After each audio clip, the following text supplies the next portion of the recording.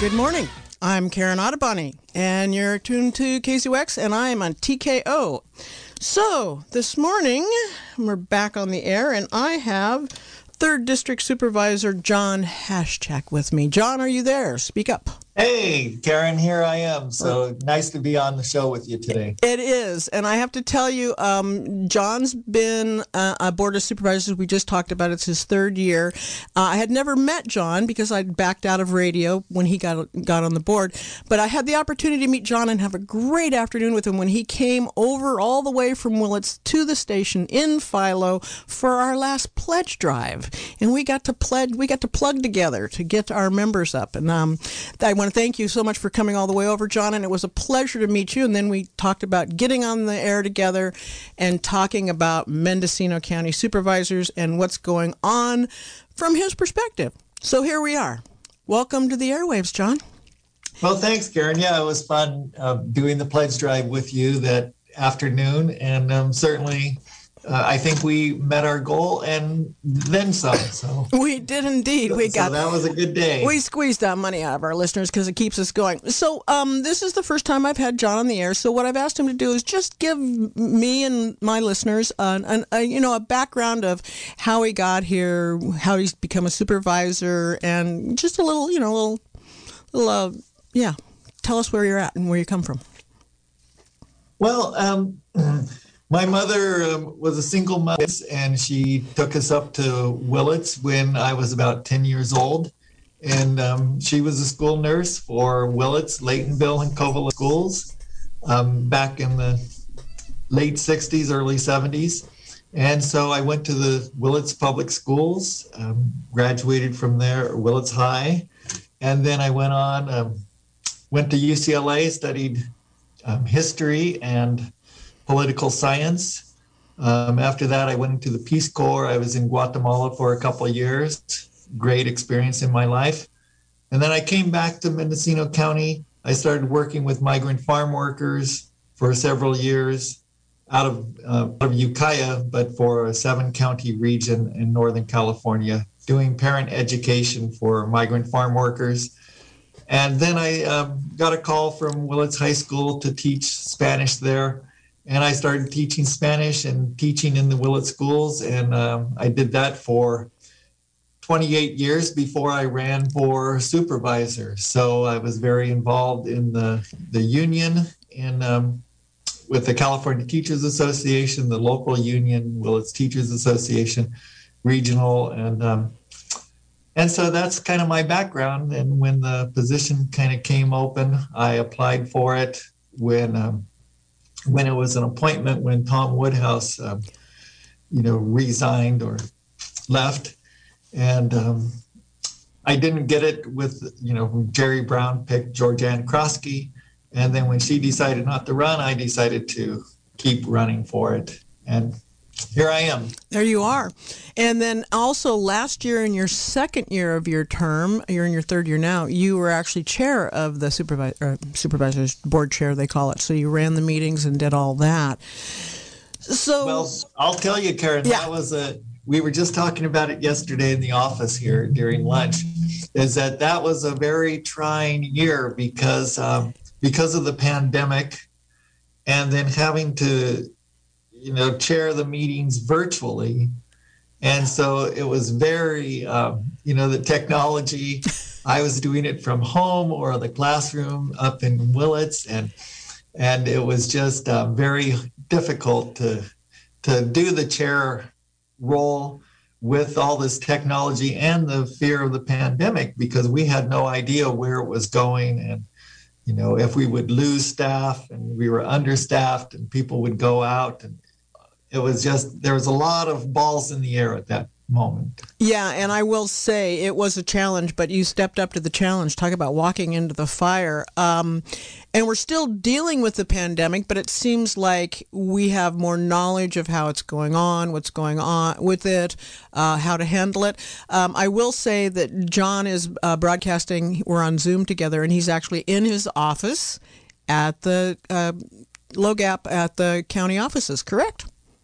Right. And so it's just like 2 weeks ago that I started coming back to the office for the first time in 12 months. Yeah, to get back. And I will say also that several of the supervisors, because I do watch it I stream it at home so I can see what's going on and bring the information to the listeners. Several of the supervisors have connectivity problems, so they'll be in and out, in and out. I know Glenn McGordy has some issues with that. He sometimes has to go off the video. So the epidemic, the pandemic, the COVID has really pushed it's really changed how we do the meetings, how you do the meetings. I know the one thing that people are asking about is when are they going to be back in the chambers to have, physically everybody can be there. And from what I've heard, it's not going to be till September. Is that correct? Because I guess the chambers are being remodeled? Right, they're doing renovations for in the boardroom. In the boardroom, yeah. And so it won't be done until September. And I do think that you're right on saying that, the dynamics of doing these Zoom meetings versus in person has changed because, my personal feeling is that when you're doing a Zoom meeting, it's a little easier to go off on somebody or say, you're not dealing with a person face to face. And so then the dynamic changes when you're just looking at a computer screen with a bunch of different little faces on it. So I think that the kind of the dialogue and the interpersonal interactions changes. Yeah, the decorum is much different. It seems much more formalized when it's in the chambers and you have an audience. I will agree with that. I've been in the chambers many times over many, many years. And I will say it's more of a relaxed decorum when it's Zoom. It's more of a, like almost a committee meeting. It's very interesting. If nobody's watched it, it would be interesting. It's on YouTube. You can go to YouTube and see all these previously streamed board meetings. It is a more casual atmosphere, but in a way that adds a different tone to it also. I see the benefit of both. I do like that more people can see it. I like it being on YouTube because it allows me to be part of it or see it right when it's happening, and I don't have to drive all the way to Ukiah. I'm hoping that will continue after everybody gets back into chambers, I think. Will it? I hope. Right, certainly. Good. I think that there should be a hybrid. Because people don't need to be driving all the way to Ukiah from Walala or Covelo just to say their 3-minute piece. That's true. And you can call in, and I know there's been some technical problems because not all of us have good phone service, but there has been that kind of access to the board and the representatives. So let me just take a minute to break in to say I'm Karen Ottoboni. This is TKO, and on the air this morning with me is 3rd District Supervisor John Haschek, and we're talking about the county issues. So let's jump into those county issues, John. Okay. There's been some long board meetings. I haven't had a supervisor on. The last supervisor I had on was Glenn McGordy, and that was after, I think, a 10, 11-hour meeting. Yesterday's was like 8.5, almost 9 hours, I believe. You guys are putting in some long days. And you've been dealing with the budget. That's been going on. There's been the budget talked about. You approved the budget for the 21-22 year coming up. For everybody who doesn't know, our county budget runs June 30th to July 1st. So that's our budget schedule. So you got the budget approved. How do you feel about the budget process and how it went? Well, I think that the budget process went well. That it's looking at the different departments and what our goal is, and I'm hoping that the strategic planning that we're going to start July 1st and hopefully finish by the end of the year, that will give us more of guiding principles about how to run the government. What are the real core issues that we want to deal with, and how do we want to what directions we want to go. And if we can focus that more, then it will give us more insight into how to do the budget process. Well, let's let listeners know that the final budget total was for, and I'm going to round up a bit, it's $349 million is what I'm looking at here.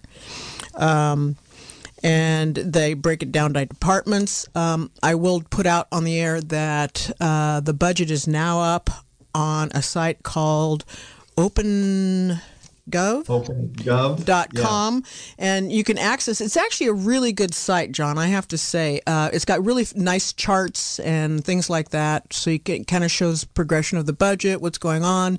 It actually shows it by the month where we are in our budget and what's projected. So you can actually go directly to that site by going to mendocinocounty.org/OpenGov. So I did some little exploring on that last night just to see the charts and stuff. And the transparency is really great, I will say. Many years ago when I started doing this gig, I had to go all the way over to the assessor's office, to the county CEO's office, and pay $23 to get a 3-inch document of the budget, because it was way before your time. So having this all online, you're awesome. So having that all online now and being able to look at the graphs and all of that really helps. So if anybody's really fascinated with that, you can go to mendocinocounty.org/OpenGov. All right. So we got a big budget. How did you feel about the final numbers? Do you think they're realistic? I know there was a lot of discussion about the sheriff's department, the DA's department, and probation always being underfunded in the budget, and then they're at the end of the year, they always come out looking like they overspent. Was that resolved? Well, I don't think it was really resolved, and I think that there need to be talks between the sheriff's office and the CEO executive office. And so that's kind of an ongoing issue. And there's certainly some questions about the vehicle request from the sheriff's office and how do we provide the sheriff with the appropriate budget for replacing, the vehicles, because they were getting a lot of wear and tear over the August complex fire. And, I guess they put in 200,000 miles over a short period of time. And so, you want those vehicles to be ready for action if the sheriff's office needs them. So certainly there's some questions about it. $349 million sounds like a lot of money, and it is a lot of money. It's still that it seems like the services were always coming down to, okay, what do we do? Do we put $1 million here or $500,000 there? And how do we provide the services to the community, to the county, in the most efficient way, and really be the guardians of the taxpayer dollars? And so I think that at the end of the day, we're still looking at a kind of a crunch, and there's more desire out there for tax money than there is tax money. Well, one of the things I think I saw in our budget, in our budget, in your discussions, is there's been a lot of deferred, I guess you would call, infrastructure maintenance. I mean, like you look at our county roads, we didn't have, when we went into our recession in 2008, we're bouncing back and all that. So there's been a lot of deferred maintenance, and a lot of things haven't been updated. I see a lot of money going to updating our infrastructure around emergency services, our infrastructure around telecommunications and all that stuff. So I see, and it seems like a lot of stuff we're catching up where we didn't have the money before, and now it's like it's broken down and it's not going to work. Are you sensing that? Yeah, we've gotten to the point where we've had to do some real investment into that infrastructure, the emergency communication systems, because if we didn't, we were going to have repeated failures, and with that, you're going to have loss of life, or, not being able to respond in a critical situation. So that is I think for everyone on the board, it's a number one goal, is to get that infrastructure back up and running. as efficiently as possible. We did get a grant for $5 million, I think, to help with that. And then we're also looking at PG&E money. We got the $22.6 million from PG&E settlement for the 2017 fire. We've got CARES Act money, which is about 16 million, I think. So, there's some of these funds coming in that we're looking at how to best utilize those. I think the PG&E money for, public safety is really, it's going to be interesting. It's coming back to the board on July 13th, I believe. We created a matrix. I worked with the executive office to create a matrix to kind of quantify the request, because we've got, $35 million of request and only $22 million. And so how do you say one is more valid than the other? So we came up with this matrix, and hopefully the other board members will fill it in. Supervisor Jurdy helped some on it. And so it's quantifying it, scoring all the requests, and at the end of the day, maybe we'll have more of a clear picture on how to use that money. But I think the number one goal is to create better public safety. It's good you brought that up. I have done. I've been consistently covering it. That part of the PG&E money. For anybody who listens to my shows regularly, they know I've covered it with Glenn McGordy. I've covered it other times when I had Brent Blazer on. We covered that about the PG&E money. So the next board meeting actually is the 13th of July. You're off until then, I believe, because of the holiday and all that.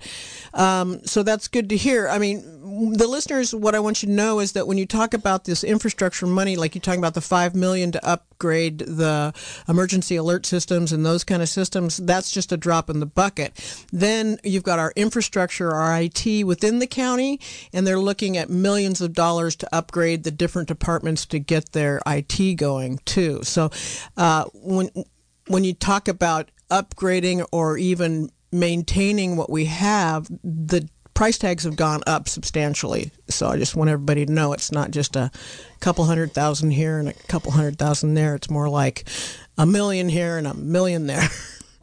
Well, in many places where you can spend $1 million. So I think that, we're looking at $12 million in request for the IT infrastructure. Right. Yeah. So, I wanted to, since we brought up the PG&E money, I want to just question on that. I mean, when do we think you're going to be back with your priorities and your lists and all of that, which was a really good idea to get the supervisors focused on what is important to the county and rating these different requests. Do you have any idea when that money actually might get to the ground and get to the agencies that need it, or the organizations? Like, I'm thinking the Fire Safe Council that could be using the money now to, help eradicate a lot of the, or clean up areas that are not fire safe. I'm thinking about the Emergency Services Office that made some requests. I mean, some major priority requests that could use the money in the next 30 to 45 days. Is there any chance that that's going to get out and hit where the rubber hit the road with that money? Well, I think that if we decide on some of the requests on the 13th, I mean, we don't have to spend all $22 million on the 13th. But if we say, hey, these are our top 5 issues, and we're going to fund those, it seems like that's just a question of, at that point, getting the money out to them, because my understanding is we have the money. Yeah, it's been there for over a year, I think, sitting. We've had the PG&E money for at least 18 months, I know. I'm pretty sure. Well, I think it came in like in November of 2020. Of 2020? Okay, so sorry about that, folks. Okay, thank you for correcting me. Okay, so we've had it well over 6 months. Well, that's good to hear, because I've looked over the priorities, I've read the minutiae, I've listened to the presentations by the different departments and organizations that are requesting money, and I was concerned that you'd have to wait till you had every nickel and dime knowing where it's going to go before you would release the money. I'm glad to hear there's a chance that maybe the top 5 priorities could get money right away to get something going for us. That will be good. I will be watching. I will be watching on the 13th, John. All right. Yeah, because the deadline for request was July 1st. Right. And so everyone's request should be in by now. We should have the full picture of who's requesting money, and there's no reason why we can't choose, the top 5 or whatever and fund them and get that going. Good to hear that. Well, I'm hoping that will happen then. So, all right. So then the other big issue that's been on the table, I know you're talking about the strategic planning. There's money put aside for that. You're going to get in and do that. We'll cover that. As you get into the strategic plan process, I hope to have one or more of the supervisors on to talk about how they see the direction of the county. So we'll put that off to a later show.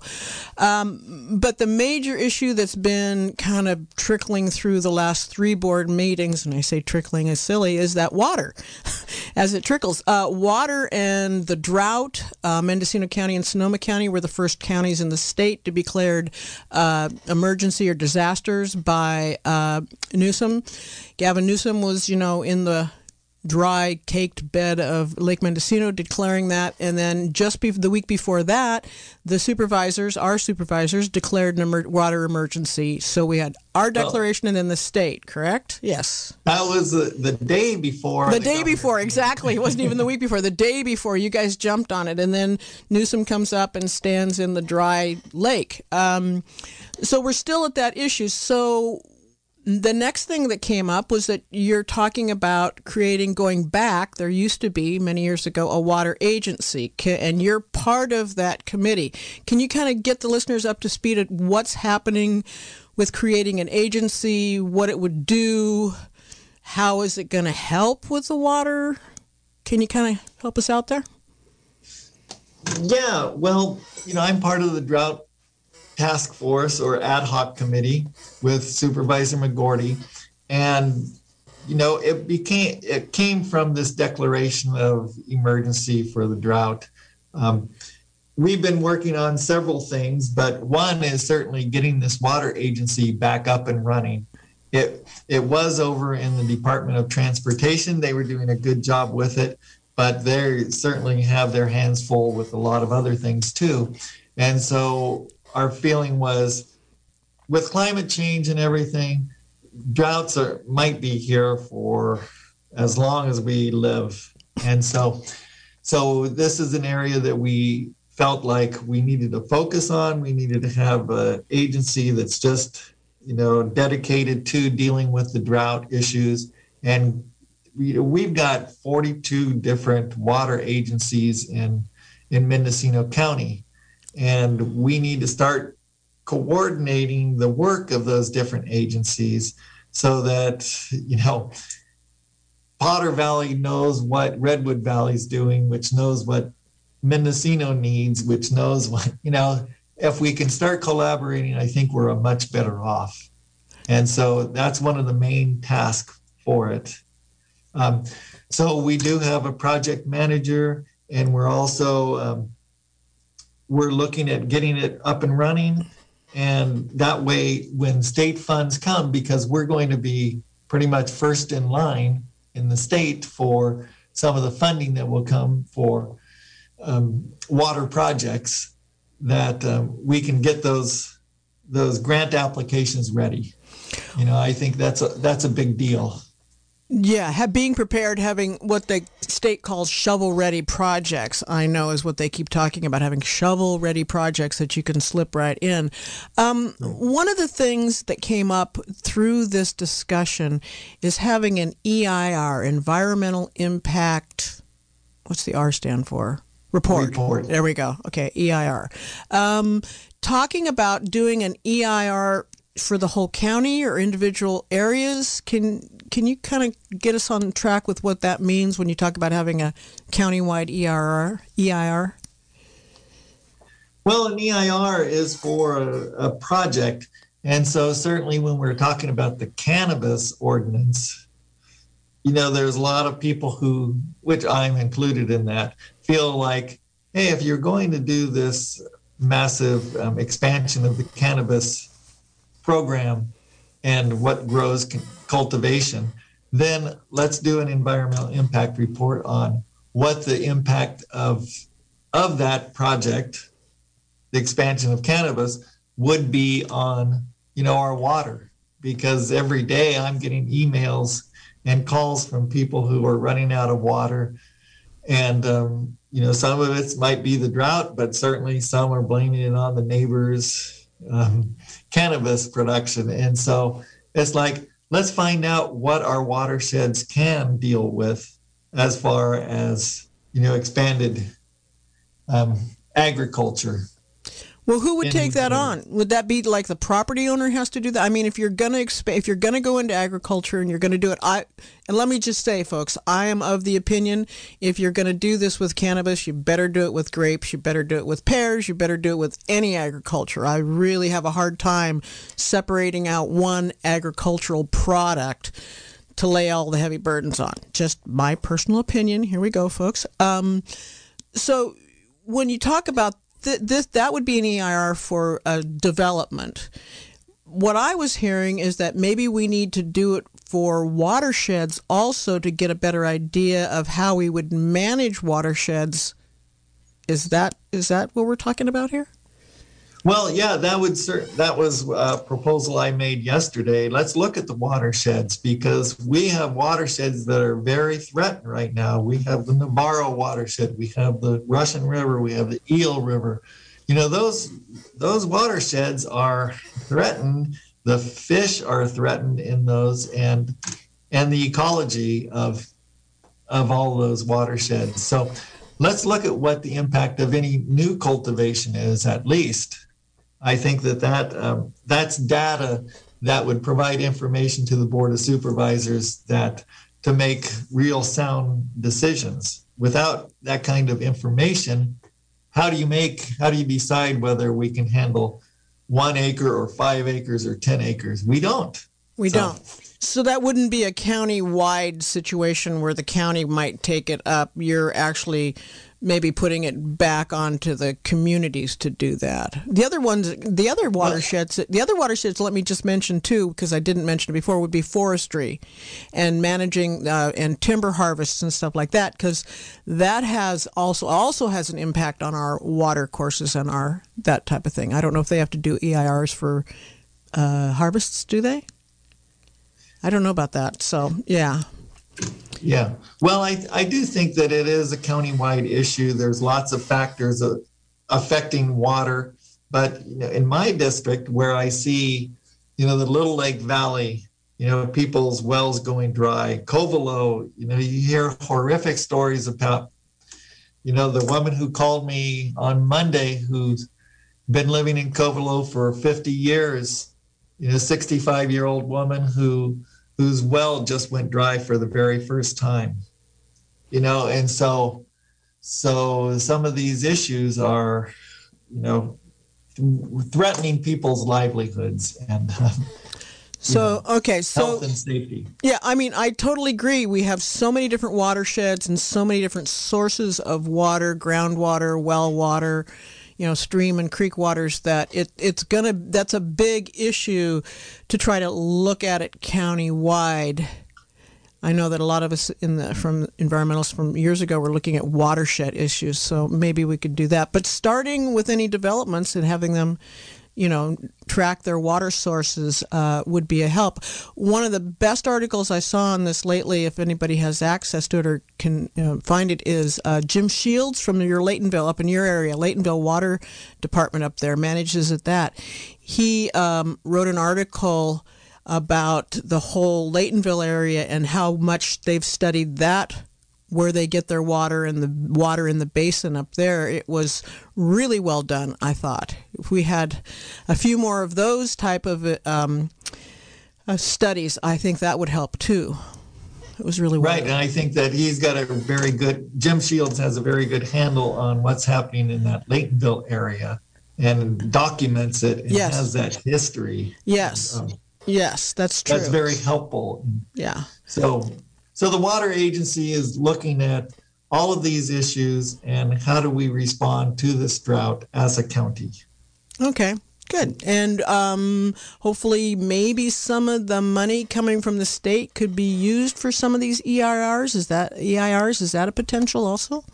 I wonder, to look at some of these watersheds? Well, that's a potential, and I've got a call into Sacramento, and I'm supposed to call them back today to see where we are with it, because the cannabis program was supposed to get $18 million to help the legacy growers help the county get these people through the system.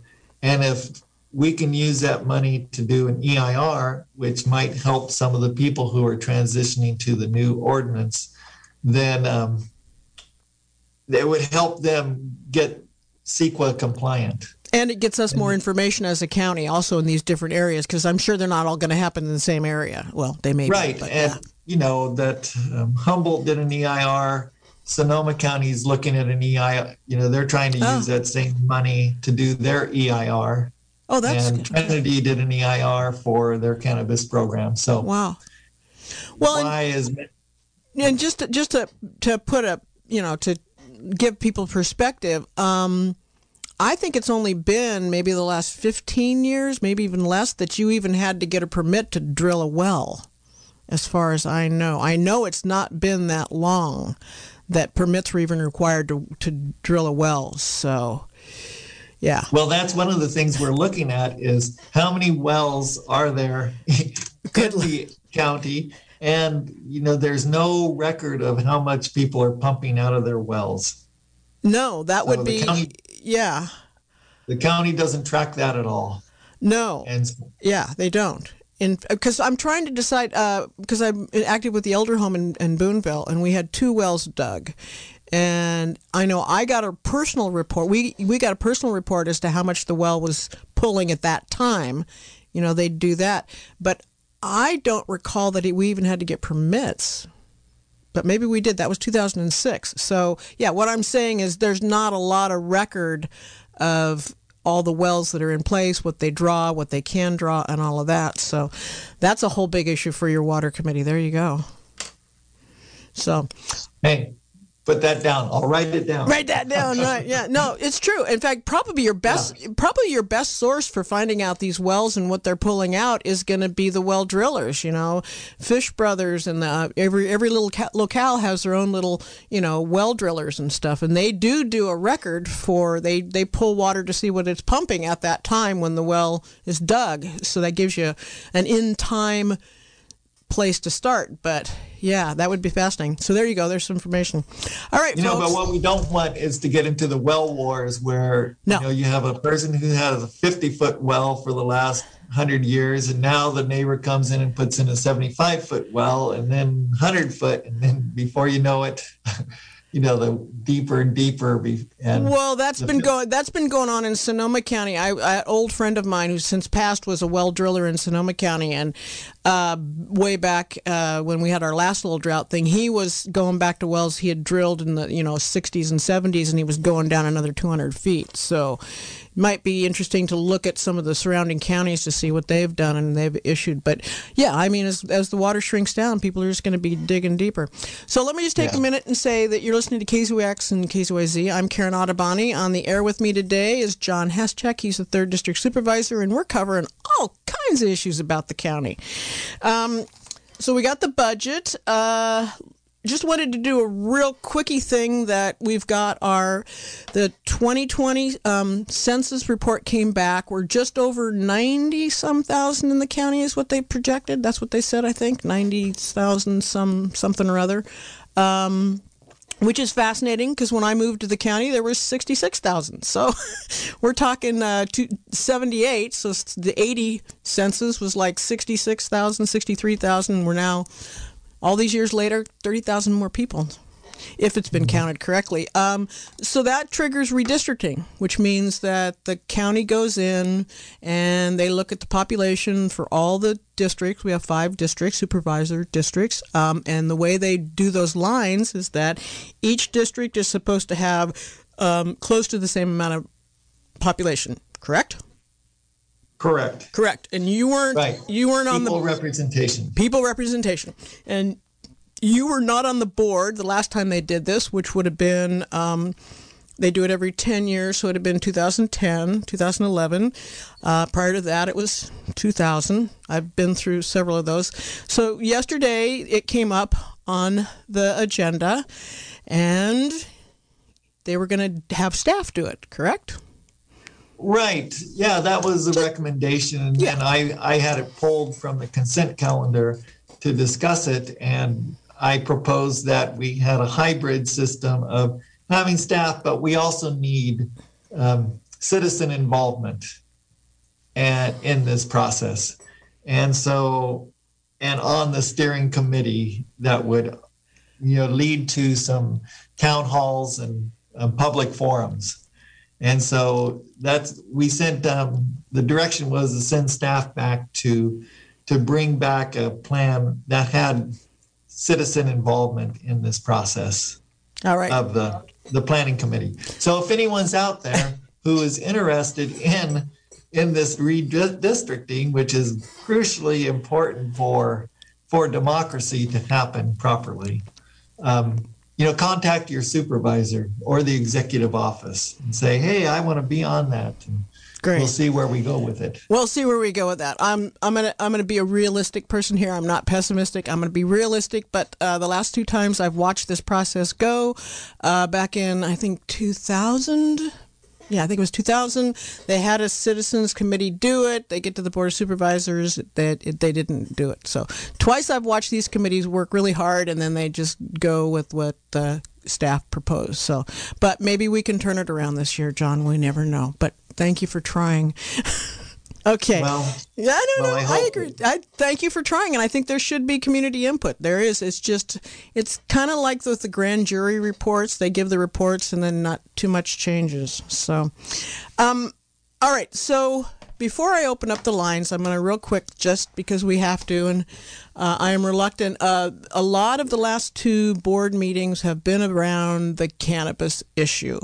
I know, John, you've been in the one lone vote against the ordinances that have been going on.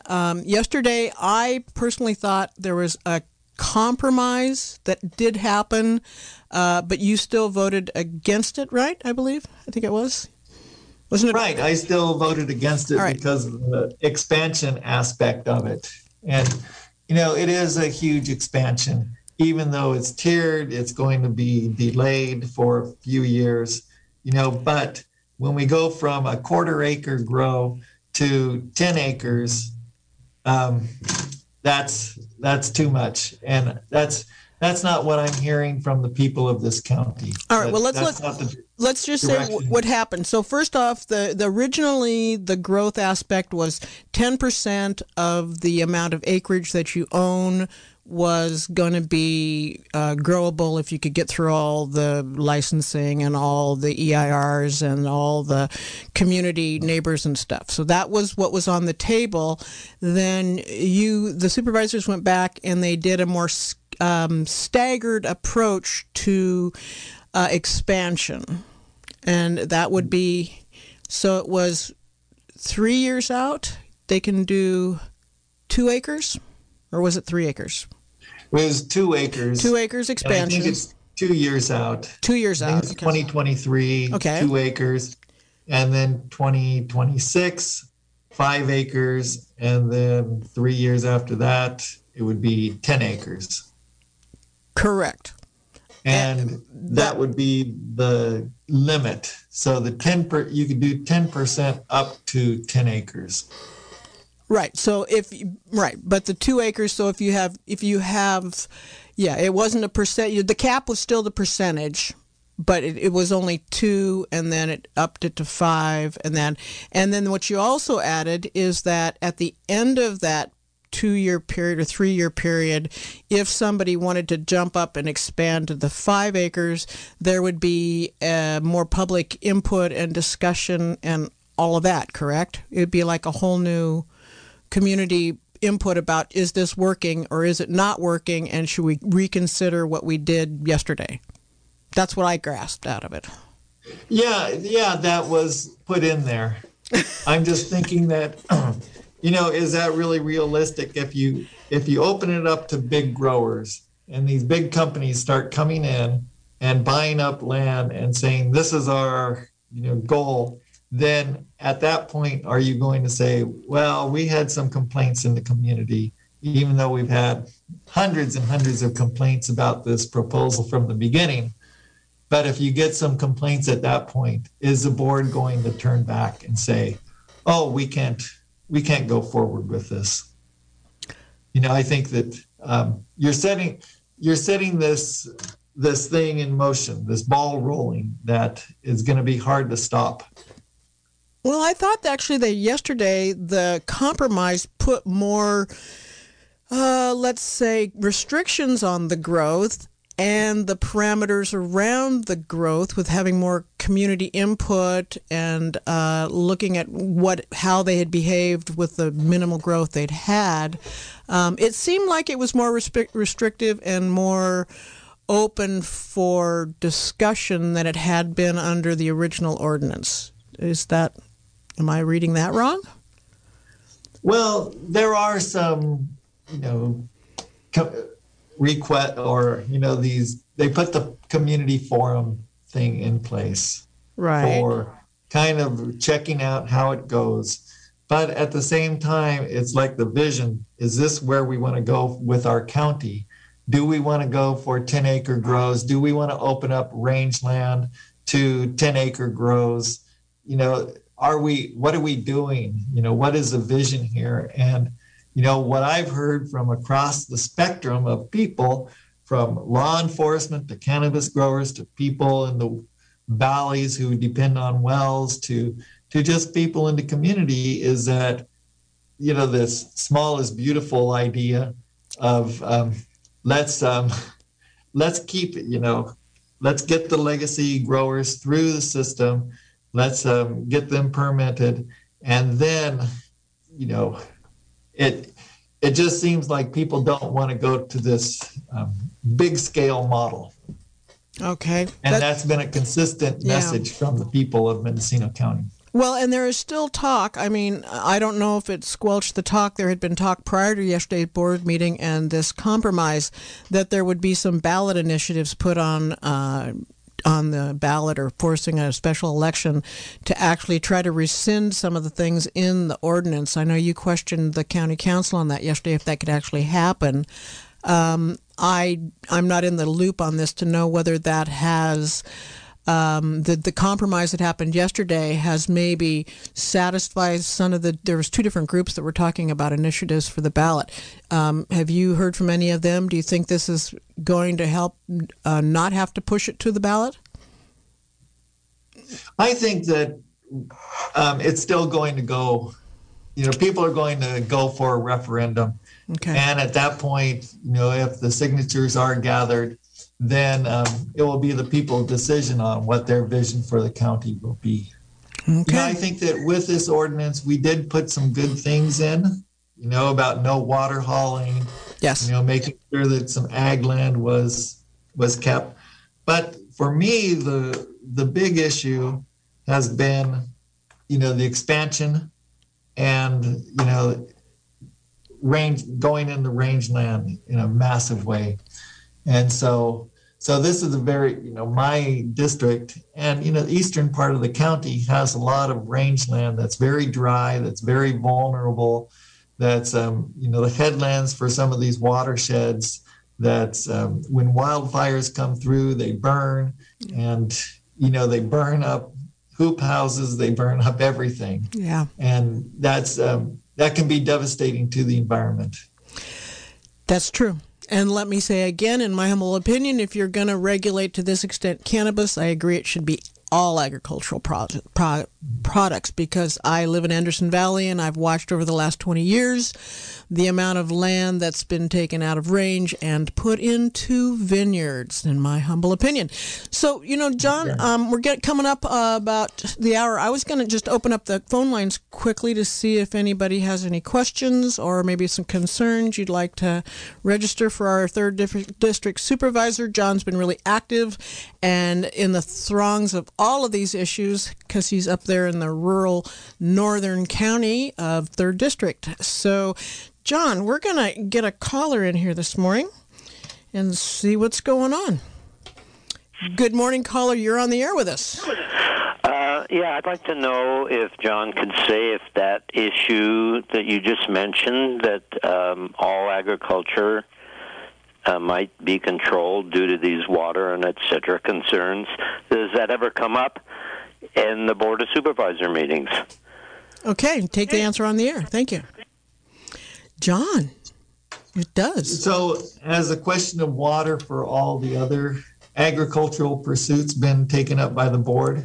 Yeah, I mean, when you talk about this, when you talk about water hauling, when you talk about expansions and all of that, it has been around mainly cannabis, but has there been has anybody on the supervisor said, oh, but wait a minute, what about the rest of the agriculture that's going on in the county, vineyards? Well, we did have that discussion yesterday, and there was an urgency ordinance about not having any new projects come forward, no new permits, and that would require water, And so it was actually focused on cannabis, but we made sure that it was focused on everything.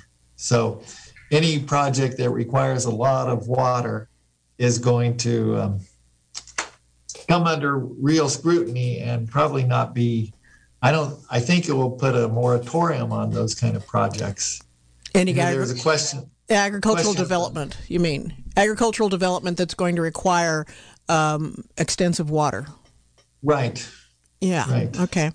Yeah, I mean, that is one of the concerns for me because there does seem to be a real narrowing of this focus that it's, if you were to listen to the board meetings and all of that, you would think the major agricultural product out of this county is cannabis, and I don't know that that's true. I think grapes and wine are probably up there with it, pretty close, maybe. We don't know. Yeah. Yeah. Not in the 3rd District. I think it's a preponderance of cannabis. That's probably true. That's very true. That's probably very true. Now, here in the 5th District in Anderson Valley and all of that, it's and see, the other thing is 5th District goes to Hopland where there's more grapes and stuff there. So, yeah, right. That's kind of an interesting thing. Okay, I didn't give out the numbers. 895-2448 if you'd like to get involved in this conversation with John Haschak, 3rd District Supervisor. We're all over what's going on at the county level.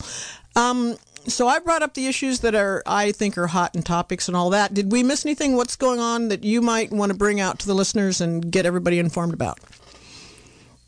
Well, certainly Measure B has been a topic of concern of late.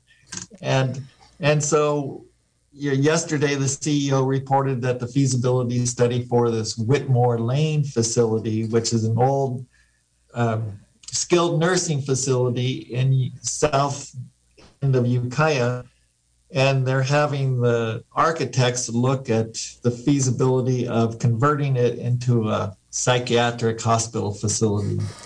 So that report should be out at the end of July. Looking forward to it because we need to move on this PUF. And so whether it's tearing down this half of the Whitmore Lane facility or finding raw land that we can just build anew, we need to do something to make this happen. Well, and wasn't there a contract actually you guys voted on yesterday with Redwood Quality, I can't remember their acronym, RQ, something or other, for mental health services? You voted on that yesterday or approved? RQMC. Yeah, RQMC. Yeah. You voted on or approved, was that in the consent calendar? I think that might have been in the consent calendar. You approved a contract with them to pick up some more mental health services. Is that correct? Well, they are the provider of the mental health services, for the county. Okay. And so they're the umbrella for a lot of the mental health services. That really doesn't have anything to do with this Measure B, the PUF unit. Oh, so that they wouldn't be managing that. Okay, I was under the assumption they might be picking up some of that. So. No, because there is kind of a tentative agreement with this Telecare. Okay. Which runs PUF units throughout the state. All right, let's get another caller on, see if we can do that this morning. Good morning, caller. You're on the air. Your question or concern? Yes. I'm wondering if the board has any plans to address the global climate crisis locally through such things as photovoltaics on municipal buildings, the electrification of the MTA, or installing electric car chargers throughout the county. Ooh. And I'll take my answer off the air. Thank you.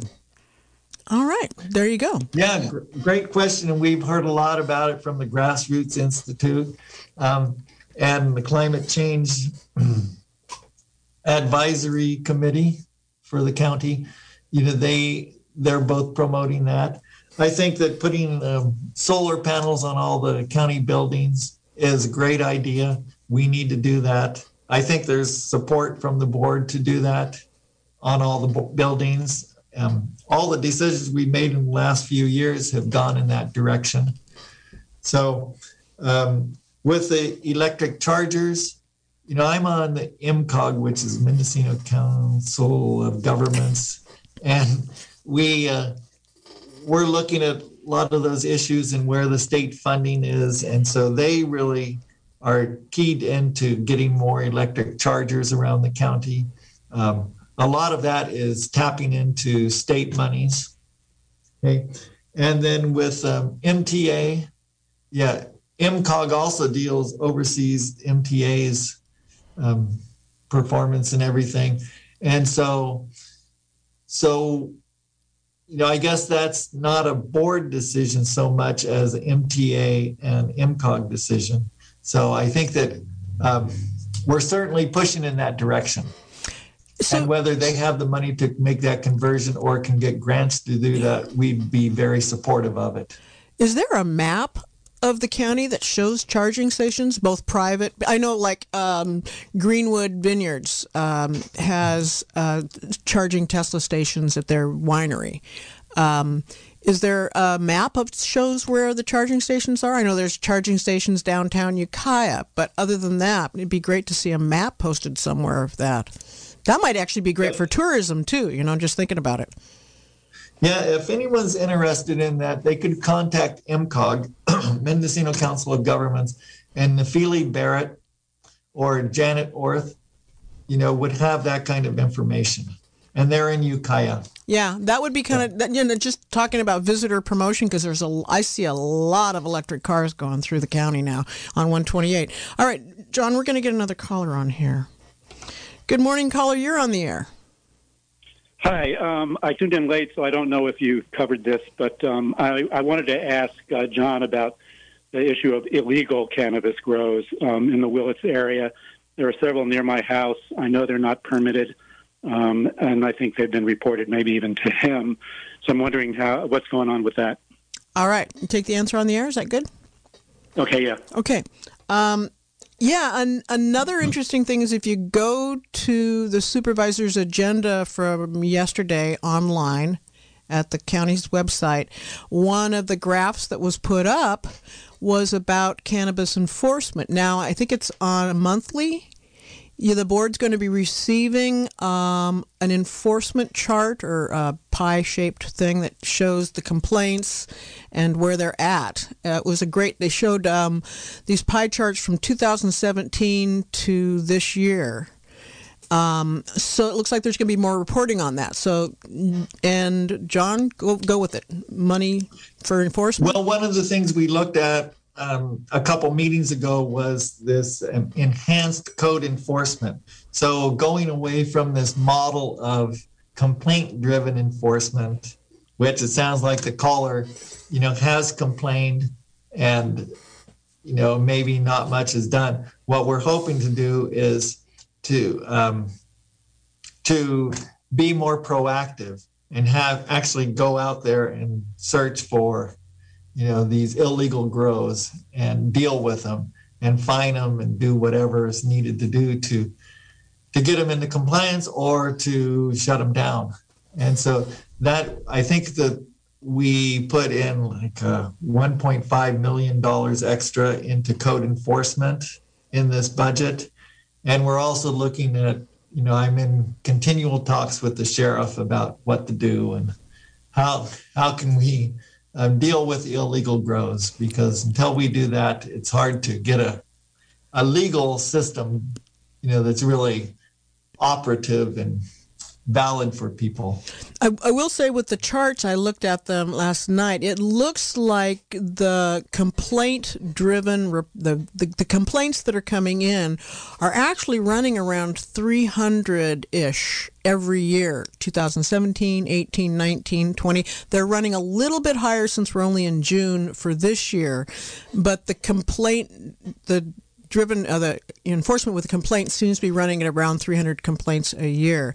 And I know that also there's been more transparency. I've been seeing on Facebook and other sites that I look at transparency of what places have been brought into the system, have been caught and charged, and how much money they're being charged and all that. So there's more transparency about who's in the system. Hey, so John, I got to get out of here, but I want to thank you so much for coming on. Thanks for all the good work you're doing. And when we get into the strategic planning, I hope to get you back on. Hey, that would be great. It's been really a real pleasure, Karen. All right. And listen, you have a great day, and we'll talk to you soon. Thanks so much. Take care. John Haschak, 3rd District Supervisor. There we go. All right, folks. Thanks for tuning in. I'll be back with you next week. I'm not quite sure what I'm going to do, but I'm sure it'll be fun and informative. So please stay tuned. Upcoming next is going to be classical music.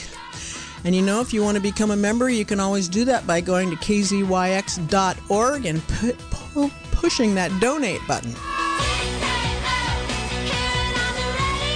This has been a production of KZYX Philo 90.7 FM, KZYZ Willits and Ukiah 91.5 FM, and Fort Bragg at 88.1 FM. Mendocino County Public Broadcasting. You can check out our website at kzyx.org to find more content like this, and consider donating by clicking the red donate button in the upper right corner. Thanks for listening.